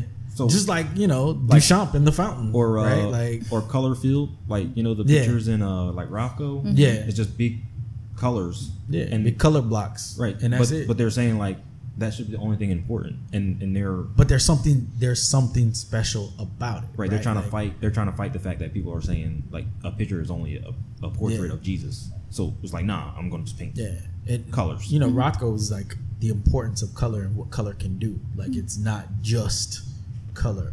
But do you get that just from looking at his work, or do you get it from the conversation Yeah, surrounding somebody his gonna work? have to tell you. Someone gonna have to tell you. Exactly, and so his work is visually appealing, but To some unless people. To some people, but to some people it's not. Yeah. But it's still art. Yeah. and so Oh, I never- that's where it was like. I think it's I Art- don't think it has to art is exist the in one product. extreme or another. Art is the product of a creative activity. Period. Point Yeah. blank. So I never deny whether or not something is art.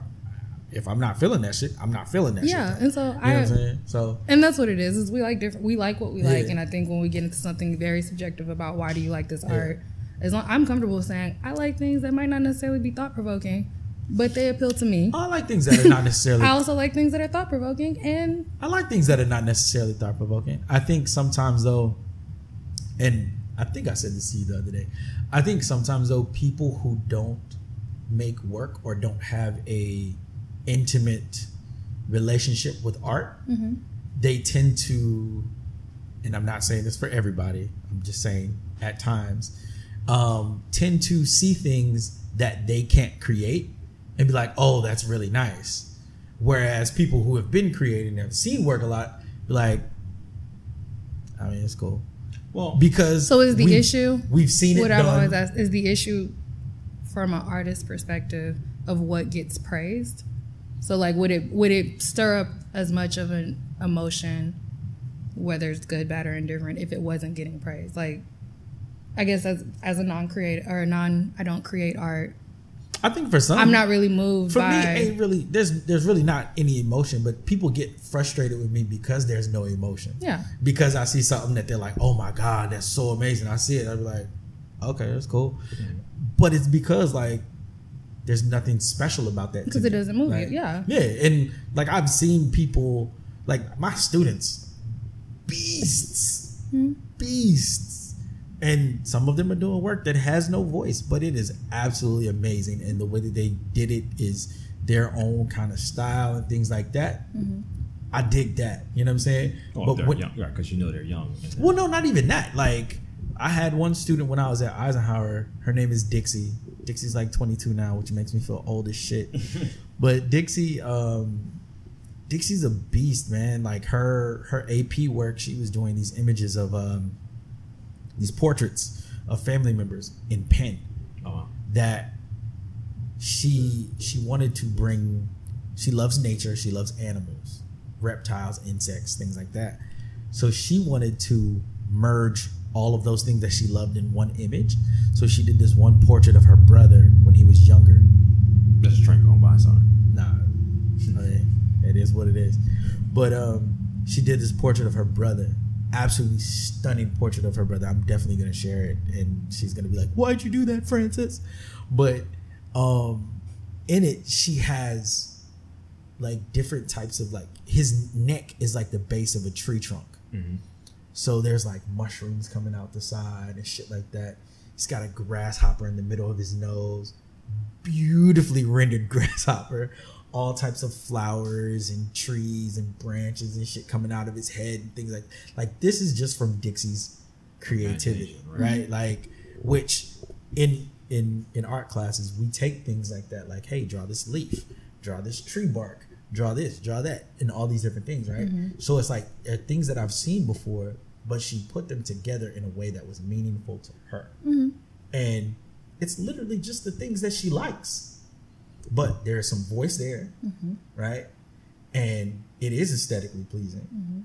But it ain't necessarily like, I did this because blah, blah, blah, blah, blah. Now, granted, I taught them how to bullshit on the AP exam. Highest scores in my district at that time. You're welcome. Thumbs up. But, you know what I'm saying? Like, I see things like that. So when I see just a recreation of someone who can paint a portrait of a celebrity that is from a photograph, I just be like, okay, that's cool. You know what I'm saying? So and people take that. You take that as me shitting on people. No, it's because you be talking greasy, and I've always said, it's like when you talk greasy. I'm like, there are some people I talk greasy about. Like, yeah. Some of these people that have become these. First of all, I think social media skews people's thoughts. Because if you're in your room painting, and you're a decent painter. We're not going down that route. No. This is what I'm saying. You're a decent painter. You're not thinking like, yeah, I'm the shit. These motherfuckers need to respect me. You're just painting. You know what I'm saying? But you put that shit on Instagram, and 50,000 people are like, oh my God, I need to follow him. Then it's like, oh shit. And that ego, and it's just like, come on, man. But I mean, there are like, people with big followings who don't shit's have a okay. big ego. So there are, but yeah. I'm not talking about them. Yeah. If you're just doing your thing, that's cool. But ego always, I just. So for clarification, I do not have a problem with Mark not liking something. I am very much team. No, I am very much team like what you like, and that's why when everyone tries to press me on something, and I'm like, I just like it. You don't have to justify what you like someone. But if you want to have a thought-provoking conversation, which is what came up today of why you don't like certain artists and you like others, there's value in that. And That's all. Mark just be getting mad because I'm like, why? And then he like, well, now I got to shit on no. I explained it, and you know, Vernick used to do this too. But y'all be sitting there like, I mean, you just don't like it because I'm not one of those people that won't tell you exactly how I feel. Yeah. You've witnessed this in work meetings, and but that's what I said. There's value in that conversation. At the end of the day, Yeah. I'm not moved either way if you like something or don't. Like, I'm not like, oh, it makes you a better or a worse person. It's not that. I'm always curious about your why you like or don't like something. Yeah. And that's just from our relationship and the conversations that we have. That's why we have a podcast about art. We're getting on Brandon's nerves, and he wants us to leave. No, I'm perfectly fine. It's entertaining. well, we hope everyone else finds it entertaining Like, too. these niggas arguing again. I mean, hey man, Some things never change. I just, you know, We're going to be 10 seasons in arguing about Same this. thing. Yeah. Same topic. hey, it happens. Hopefully, It's okay. I learn more so I can use bigger words when I'm like, look it, I like it. Why you need to use bigger words? You know what I'm saying? If I learned anything from watching Top Boy, it's calm, that, bro. it's that you can use fuck all that for anything. Oh, that's my go-to. Hey, bro, you hungry? Fuck all that. We gonna get burgers. Like it does in our vernacular. It doesn't make sense. Yeah. But when you watch Top Boy, you're makes like, sense. yeah, it makes perfect sense. No. Because I think like a few weeks ago, before they released the season, and me and my wife watched the whole thing in 2 days, it wouldn't have made sense. But Yeah. I just said it, and it made perfect sense in my mind. I think I've heard people say that. I literally said that shit to somebody who hadn't seen the show, and they thought I was like dismissing what they're saying. I'm like, no. Context It's- matters. It can be agreeance. It can be an interjection. It can be a transitioning phrase. It's all in one. It's everything. Yeah. All that to say. Yeah. Thank So, you for having us. fuck all that. We appreciate you. We appreciate you allowing us in your space and humoring our debating and all that anger that Raquel has in her heart for me not liking work. that she likes. Yeah, That's you know. really what it comes down to. I mean, she's fine to like that whack shit. That's cool. I respect that about you. But no, no. But again, thank you. I've said this like 4 times now. And on behalf of Raquel Simone. and myself, Mark Francis, we thank y'all for listening to Arts Explanatory Podcast that you can find on Twitter at. You know what? I fucked up my own shit. Arts Explanatory, podcast, which can be found on Twitter at x_pod, on Instagram at Arts Explanatory, yeah. Even though my friend said it looks like art sex, but it's Arts Explanatory, Anyway, check that out. Keep listening. Peace. Bye.